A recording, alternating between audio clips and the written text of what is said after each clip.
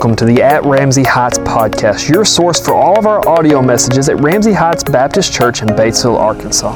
This is Pastor Brian Coates, and I hope this encouragement from God's Word connects with you and helps guide you through your next steps on your journey with God. Enjoy today's message.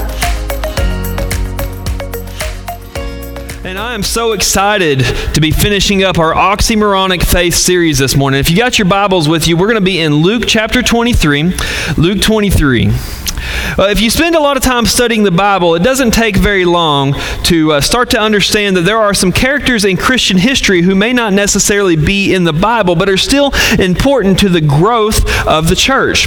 We call these people some of the early church fathers, the historians of the early church. And what happened is after the disciples began to die off, the followers who had been baptized, who might not have seen Jesus, might not have learned from him, but they had learned from the apostles, began to realize how important it was to carry on the tradition of the church and carry on the message of Jesus Christ. One of those individuals was a man named Polycarp, and I know what you're thinking. Next time I have a child, I'm going to name my child Polycarp, because that's an awesome, I'm looking over here, that's an awesome name to be naming a kid, is Polycarp, isn't it? Polycarp was a disciple of John the Apostle, and as a matter of fact, most people believe Polycarp may have been the last person alive who had personally learned under one of the 12 disciples. So Polycarp was really highly esteemed in the early church, and he ended up becoming the bishop or the pastor of the church at Smyrna. About the time that he was growing older, in Smyrna there was a persecution of Christians. And the problem was these Christians had these weird practices like gathering together and weird practices like loving their enemies. And they refused to do things they felt like dishonored God. They refused to do things like sacrifice to Roman gods or burn incense to Roman gods. And for that reason, they began to gather members of the church of Smyrna and they began to persecute them. They would pull them out in an arena and they would say, here is your possibilities. You can deny Christ and walk free, or we have all of these special ways of killing you that you're just going to love. And so they tried to get these Christians to backtrack their love of Christ, to backtrack their profession of the gospel.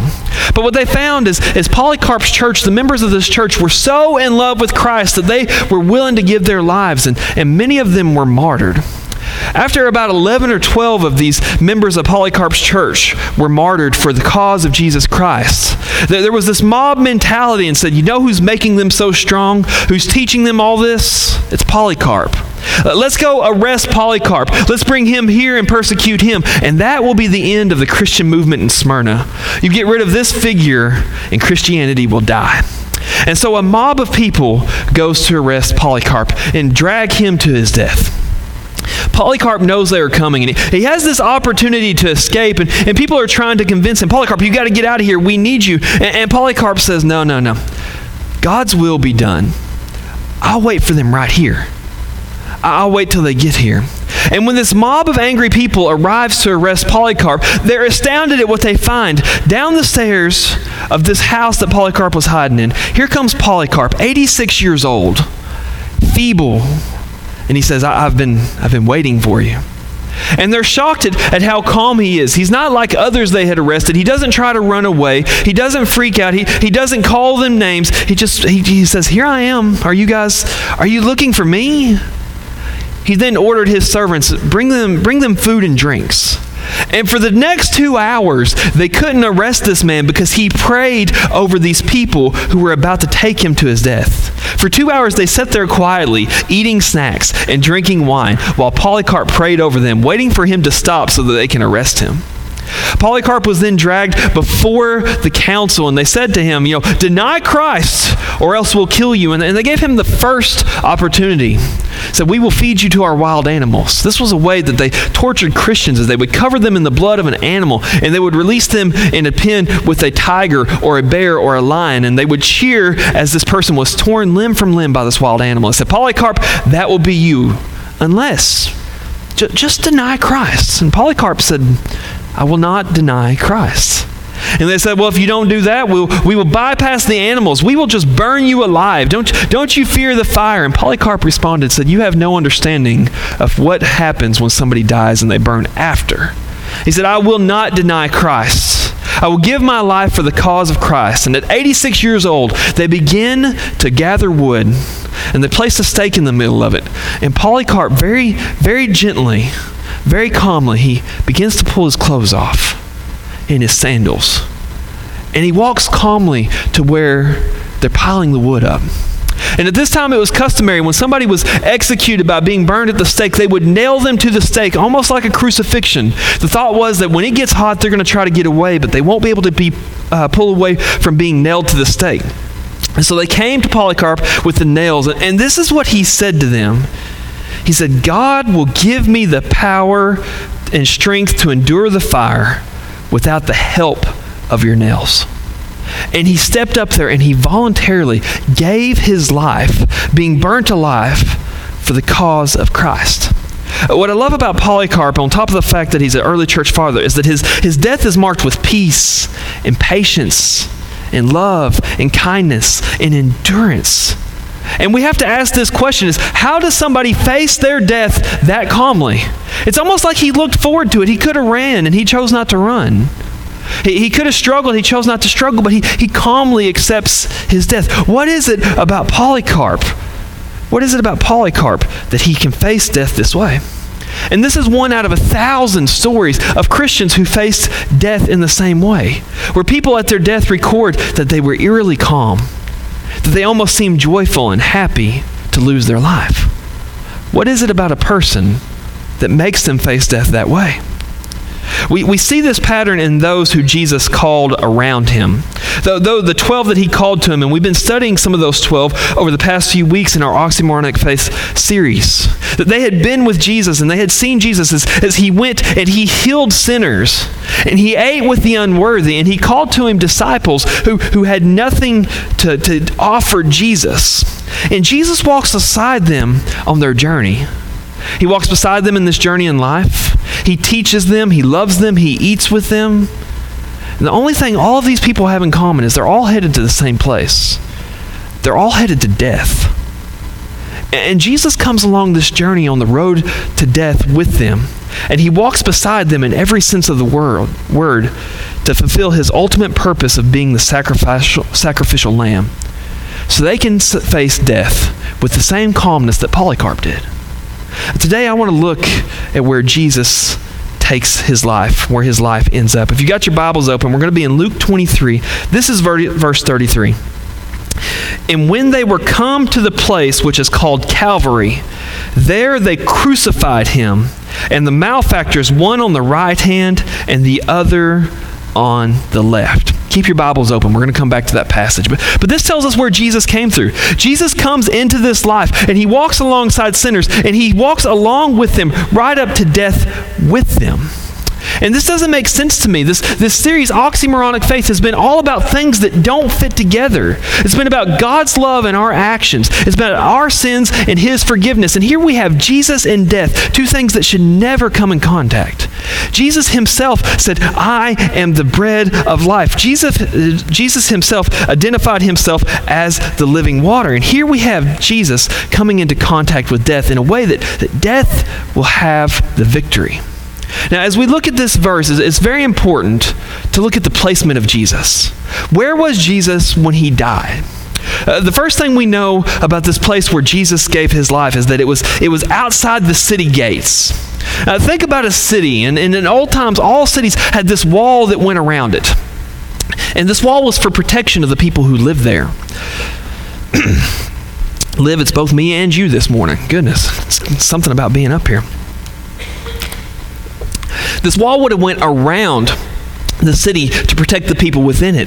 And that wall was a definite dividing line. Those who were loved and those who were a part of society were allowed in the walls, and they could be behind the gates if an enemy was to come. But anybody who lived outside the walls, they were vulnerable. They were by themselves. They were outcast and they were lonely. And so we see the place where Jesus died, outside the walls, is the place that tells us that Jesus was an outcast and he was rejected. Secondly, our Bible calls this place that he was crucified, called it a hill called Calvary. Now, in the original Hebrew, the name of this particular hill was Golgotha. And Golgotha, literally translated, means the place of the skull. the place of the skull. We get the English word Calvary because when this was translated into Latin, the Latin word for Golgotha was Calvaria Logos. I'm sorry, not Logos, Locus. So, Jesus was taken to this place called the place of the skull. Now, what do you think of when you think of a skull immediately? I bet you think of death, right? The skull has been a long time honored tradition as a symbol of death. If you research skulls as a symbol, it goes all the way back to the Black Plague, where they would take a skull, and that was the symbol that there was death in this house. The Black Death was here. In the mid-1800s, they decided that because bottles were not marked clearly enough, that poisons should be marked with a symbol that says, "This will kill you if you ingest it." And that poison was marked with a skull and crossbones. We all know pirates who ravage, kill, and destroy flew a flag with what on it? A skull. And it's been a military, for some military units have used it to basically intimidate their enemies with this symbol of death. And so we have this hill that is called Calvary, this hill called Golgotha, this hill that's called the place of the skull that symbolizes death that Jesus is taken to. But more importantly than that is it is a hill. They could have crucified Jesus in a valley. They could have crucified Jesus along a riverbank, but it was a hill that he was taken to. In the Bible, a hill or height represents authority. And so when we take all of this into effect, the hill of Golgotha, the place of the skull, is a place where death has authority. Jesus allows himself to be placed into a place where death has authority over him and over all those who come there. Now, we don't know why this place was named the place of the skull. There's a couple of different places in Israel that they think might have been the hill of Calvary. One of them has a couple of hollow places that look like eyes with a nose belonging, and it kind of looks like the face of a skull in the side of the mountain. And that's a very powerful picture of where Jesus may have been crucified, on top of what would have actually looked like a skull. Other people believe that it was another hill and it was just known as the place of the skull because when the Romans executed you, they wanted you to be made an example of, and so they would leave your body to hang there and rot. And everybody who passed in and out of the city would see the remains of those who had defied Rome. As those bodies deteriorated and fell off, the skulls would be left just laying around. And so some people believe that this hill was identified as the place of the skull because of the human bones that were left there. But in either way, we know this, that this place represented a place where death had authority. And Jesus, the giver of all life, is taken to this place where death has authority. And there he's placed in between two criminals, two sinners. And we don't know what their crime was. A lot of people call them the two thieves on the cross, but the Bible never says that. And historically, it's probably not the fact that they were thieves. That is not a crucifiable offense. But they were probably rebels against Rome. That's who crucifixion was usually saved for. And here we have Jesus in this place where death has authority, in between two people who have earned their death by breaking the laws of the country, giving his life for you and me. Our first take-home truth is this, is that hatred, sin, and death were given. And when you write given, underline it or write it in bold letters, we're given victory over Jesus. And here in this place, Jesus Christ, he faced the most horrific punishment that humans have ever dreamed up. As Jesus was waiting his crucifixion, he was taken and he was beaten.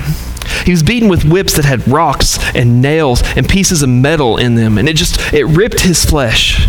And we tend to think of this in our minds like Jesus had some scratches on his back or Jesus had some lacerations, but this kind of whipping would leave somebody with strips of flesh hanging off of their back like tattered rags.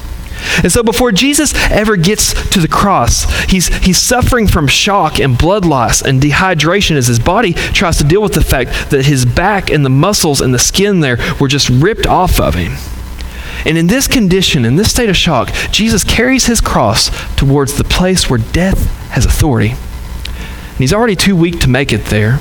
He's probably fortunate, and I don't know if he's fortunate, but most people didn't, or a lot of people didn't live through a Roman flogging. And as he walks to the place where death has the ultimate authority, he's too weak to carry his cross, and he has to be helped. When he comes to the place of the skull, they take and they hang him on the cross by nails through his wrists and through his feet. It wouldn't have taken very long from being pulled up there that his shoulders would have been dislocated, And he would have to hang there on shoulders that were out of socket with nails through his wrist that ripped and tore, and nails in his feet. But possibly the worst part of crucifixion was not the nails, it wasn't the whipping. It was the point that crucifixion is a slow suffocation. I don't know about you guys. Some of you guys are more athletic than me, but every once in a while I get it in my head I'm young. And I'll come up with these basketball players at school, or I'll come here and I'll play with our teenagers, and I'll try my best to run and jog and play basketball with them, and it ends up the same every time. As I get to a point where I think I'm about to die, because it doesn't matter how long I huff and puff, I can't catch my breath. And that's a horrible thing to go through, even if it's only for 30 or 45 seconds where you're sitting there going, I can't get enough air. But crucifixion was like that for hours or days, where you're constantly in a state of being out of air. You can never get a full breath. When your arms are stretched outward, that puts your chest in a place where you can inhale air, but in order to have the muscle pressure to push air out of your lungs, you have to push yourself up and bring your arms lower. And so Jesus, sitting on the cross, every time he wanted to breathe, would have to pull against the nails in his wrist, against the dislocated shoulders, and push against the nail in his foot, and pull himself up just far enough that he could push air out of his mouth. And there he would fall again, exhausted. And so Jesus, constantly moving up and down the cross, rubbing that raw back against the rough wood, pulling and pushing against those nails, slowly suffocating to death alongside of sinners. The pain of crucifixion is like nothing else humans have ever endured. In fact, there is no word for this type of pain. And so a word was invented to describe what it was like to be crucified. And the word is excruciating. And while Jesus is hanging on the cross and he's going through this excruciating pain, the Bible records for us his interactions with other people. What Jesus did and what Jesus thought and what Jesus said and what Jesus put up with. Read with me here in verses 35 through 43. And the people stood beholding, and the rulers also with him derided him, saying, He saved others, let him save himself, if he be the Christ, the chosen of God. And the soldiers also mocked him, coming to him and offering him vinegar, and saying, If thou be the king of the Jews, save thyself. And a subscription also was written over him in letters of Greek and Latin and Hebrew, This is the King of the Jews. And one of the malefactors which were hanging railed against him, saying, If thou be Christ, save thyself and us. But the other answered, rebuking him, saying, Dost thou not fear God, seeing thou art in the same condemnation? And we indeed justly, for we receive the due reward of our deeds, but this man hath done nothing amiss. And he said unto Jesus, Lord, remember me when thou comest into thy kingdom. And Jesus said unto him, Verily I say unto you, today shalt thou be with me in paradise. So we have Jesus hanging on the cross, undergoing this horrible ordeal of crucifixion, dying and giving his life, shedding his blood for you and me and for the sins of the world. But he's also enduring the emotional and the psychological torture of being mocked. They hang a sign above his head that said, This is the King of Jews. And they call at him while he's hanging up there. He's like, Hey, come down from there. I thought you were God. Oh, you can't? You can't get yourself free? What happened to all the people that you helped? And you can't help yourself. And they were rubbing it in his face and proving this point that death has power over you, Jesus. If you were who you said you were, death would have no power. And one of the criminals joins in. And you have to think about the hatred that this man must have in him to be enduring this kind of a punishment and to mock and joke along with others and to make fun of Jesus. And he says, Yeah, Jesus, come down off that cross. While you're at it, bring me down too. But something amazing happens here. As this other criminal, this other man sentenced to death, he begins to argue. He says, Hey, don't do that. Don't you understand that you and me, we deserve to be here. We earn this. But Jesus didn't earn to be here. Don't mock him. He did nothing wrong. And then he says this. He turns to Jesus on the cross beside him. And he said, Jesus, remember me when you come into your kingdom. what an odd thing to say to a dying man. What an odd thing to say to a person who is nailed to a tree. I know that you are going to rule over something. Would you remember me when you come into your kingdom? And we see that this man has a special understanding of Jesus that most people don't understand. Even the disciples had a hard time understanding Jesus Christ when he said that he had a kingdom, when he talked about the kingdom of heaven. They thought of it as an earthly kingdom, but this man is one of the first to look at Jesus and say, I understand that you've got a kingdom that surpasses life and death. And when you die, and when I die, will you remember me when you're in charge of this kingdom? Now, this is interesting to me that this criminal would say this, because we might look at this criminal and say, well, he's about to die. He's grasping at anything. He wants anybody, anywhere to give him some hope. And you might look at the criminal that way, but if you look at the story in the Gospel of Matthew, Matthew tells us that both criminals mocked Jesus. And so taking these two accounts together, we have a picture of a man who began to join in the mocking of Jesus Christ, who questioned if he was God, who told him to come down off the cross. And sometime during the period of this crucifixion, he changed his mind about who Jesus was. What would cause this man in just a few hours that he hung beside Jesus, what would change him? What would make him see Jesus differently? Something had to have happened, because watching Jesus agonize on the cross along with others beside him, that wouldn't have been enough. What was it about Jesus that this man saw and he realized he's special and he's different? If you go back up to verse 34, I think this is what the criminal saw.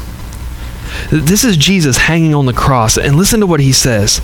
Then said Jesus, Father, forgive them, for they know not what they do. I love how Jesus treats people even as he hangs on the cross. People who mock him, and they're cheering, and they're celebrating his death. And what does Jesus do? Jesus could have called down fire and consumed them. Jesus could have struck them all dead. Even in the case of hanging on the cross, he could have took all their lives. But Jesus, in this pain, he takes time to pray for others. He takes time to love others. And the reason for this is Jesus sees something that other people don't. Jesus is abnormal. Never in the history of the world up to this point had somebody been executed by the Romans and looked down while they're in the middle of this excruciating pain and said, I feel sorry for you. You need forgiveness. Never had somebody experienced this and thought about others at that moment. And here Jesus Christ is praying for others. And the reason for that impossible kind of love that allows him to treat people differently than the way they've treated him, is Jesus has this amazing ability to see past the exterior of people. Jesus Christ walked and he encountered these religious elite who dressed the right way, who seemed perfect, who people revered as being holy, but Jesus could see their dark, dirty, prideful hearts. He could look past the outside and see the inside. Jesus could look at a bunch of Galilean fishermen, dirty, unlovable, and he could see them and look into them and look past their appearance, and he could see them as the future leaders of the church. And Jesus could look past the exterior of those who mocked him, who celebrated his death. He could look past their angry countenance of his murderers, and he could see blindness. See, Jesus looked at God. Jesus looked at the Father, and he said, they're so blind. They don't know what they're doing. They don't know what this means. God, forgive them, because they just don't understand. And Jesus could see in these people that they had been blinded by fear, and blinded by hurt, and blinded by pain, and blinded by anger, and blinded by pride, and blinded by sin. And they think that attacking Jesus and crucifying him is going to fix all of their problems. And they see Jesus as an enemy. But Jesus sees them as his friends. He sees them as friends who are caught in the trap of sin. And Jesus knows where this trap of sin leads. This trap of sin leads to death. This trap of sin leads to suffering. And this trap of sin will lead to eternal suffering unless Jesus gives his life for them. Unless he dies for them, unless he takes their sins upon himself, unless he comes to rescue them. And never forget, we tend to look at the Bible like there's the good guys and there's the bad guys. But every person down there gambling for his clothes and cheering and mocking him, Jesus died for them in hopes that they would come to forgiveness, that they would come to repentance. Who else but Jesus could have that kind of passion? Who else but Jesus could see that in the people that were murdering him? This is our next take-home truth, is grace is the ability to look past actions and see victims of sin. You and I, we're Christians. And this is the man we worship. This is the God that we worship, a God who looks past our actions, and he sees us as victims of sin, as people needing rescue, and he's willing to die for us to rescue us. Do you know what the word Christian means? The word Christian means to be Christ-like. And so when we become Christians, it means more than avoiding sin. It means that we are called to learn and apply the way Jesus interacted with the world to our lives. We're called to see people like Jesus did. We're called to see the world around us, to look past their actions and see people as victims of sin, as victims of a trap, of people who will suffer. And when the criminal saw this in Jesus, that Jesus saw people in a different way, he was amazed because he knew there is nobody in the world like Jesus. There's nobody in the world that looks at people that way. And I hope that's what people see in us. I hope people see in us that regular people don't see people the way that Christians see people. Regular people don't love the way the members of Ramsey Heights Church love. Regular people don't act that way. Regular people don't treat those kind of people with that kind of love. See, this world does not need more judgmental, angry Christians. It needs more Christians who see people as victims of their sin and whose hearts hurt for that purpose. And we see that in the case of the criminal on the cross, that this leads him to faith. And he just expresses that to Jesus. Jesus, remember me. Just remember who I am. Would you remember me in this kingdom? He doesn't understand all of the theology of Jesus. He doesn't understand what it means to be a follower of Christ, but he knows that there's something special about Jesus Christ. He said, God, remember me. And I love Jesus' response to this, as Jesus takes the time not just to nod his head. Jesus takes the time to speak to him, and he says, today you will be with me in paradise. What did I say earlier about crucifixion? In order to exhale was this horrible moment of pushing against the nail of your feet and pulling against the nails in your wrists and pulling against your dislocated shoulders and pushing you up to breathe out. When do we speak? When we breathe out. Jesus is showing grace on the cross and the fact that he's willing to speak to anybody. He's willing to endure more pain to give this man a glimpse of his future and a glimpse of hope. And this is the picture of grace of Jesus on the cross. That he is willing to suffer for us, to love us, to give us hope, and to save us from the trap of sin. We have to ask this question, though, is, Jesus, why this man? Why would you do that for this man? Like, pridefully, I can understand why you do that for me. I'm pretty great, Jesus. I can understand why you would do that for young children, but this man on the cross, this man's life has took him to a moment where he's about to die. He's lived a bad life, and he has no time to make up for it. And Jesus sees more than you and I ever will. Jesus can look into this man, and he can see his whole life. Every cuss word, every broken promise, everything he stole, every time he disobeyed laws, and every time he rejected God. And he looks at this man who has nothing to give. This man will never teach Sunday school.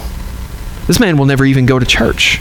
This man will never have an opportunity to right his wrongs. This man will never have an opportunity to spread the gospel. He's in the last moments of his life. He has nothing to give to Jesus. Jesus, why this man?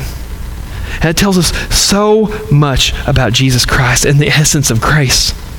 It's not about what we can give Jesus. It's about our imperfection being flooded over by his perfection. With nothing but our faith and our belief and our trust in him as God of the world. That's all that Jesus Christ required of this man, and it's all that he requires of us. So I guess that leads me to a question. If I'm hanging on the cross beside Jesus, does Jesus really have the power to say to this man, you're going to join me in paradise. That when we breathe our last breath, that's not all, and I have the power to determine your future. Does Jesus really have the ability to say that to this man? How do we know? Because last time I checked, Jesus is hanging on a cross, and death has authority over Jesus Christ in this moment. Can Jesus really say that? And after Jesus' last breath, they pull his body down and they put it underground where they expect him to stay. But 3 days later when they come, they can't find his body. And then the Bible records that Jesus Christ began appearing to his believers and to the followers around him. You see, what the Bible tells us is that life will have victory and that Jesus has the final say over death. Death may have been given temporary authority over Jesus Christ, but it didn't last very long. Jesus claims his authority. This is our last take-home truth, is Jesus has and shares his victory over death. Think about that word for a second. He shares his victory over death. And this is the reason we can trust him. And this is the reason death has no sting for believers and followers of Christ. This is the reason believers like Polycarp can calmly walk to their own death and almost look forward to it. Because Jesus Christ overcame the grave, and he has promised to share that victory of death over us. Live if you want to head this way. You may be here today, and to you, crucifixion may have just been a story that you learned in church. It may have been something that we talked about on Easter, the story of a good man a long time ago who lived a long, long time ago, but you may have never thought of what the crucifixion and the resurrection of Jesus actually means.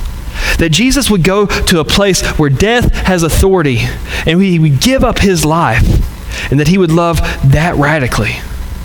And that all Jesus asks is faith and belief in him. It's nothing that you can earn. It's nothing that you can do. Otherwise, Jesus couldn't have promised that criminal he would be in paradise with him. No, it's something that he gives us freely. And today, all it takes to experience that is to surrender and admit that Jesus is the Lord of the world, and allow him to be the Lord of your life, because you know that. If you've never made that decision, if this is speaking to you, I would love to pray with you and talk with you and counsel you through what it means to have faith in Christ.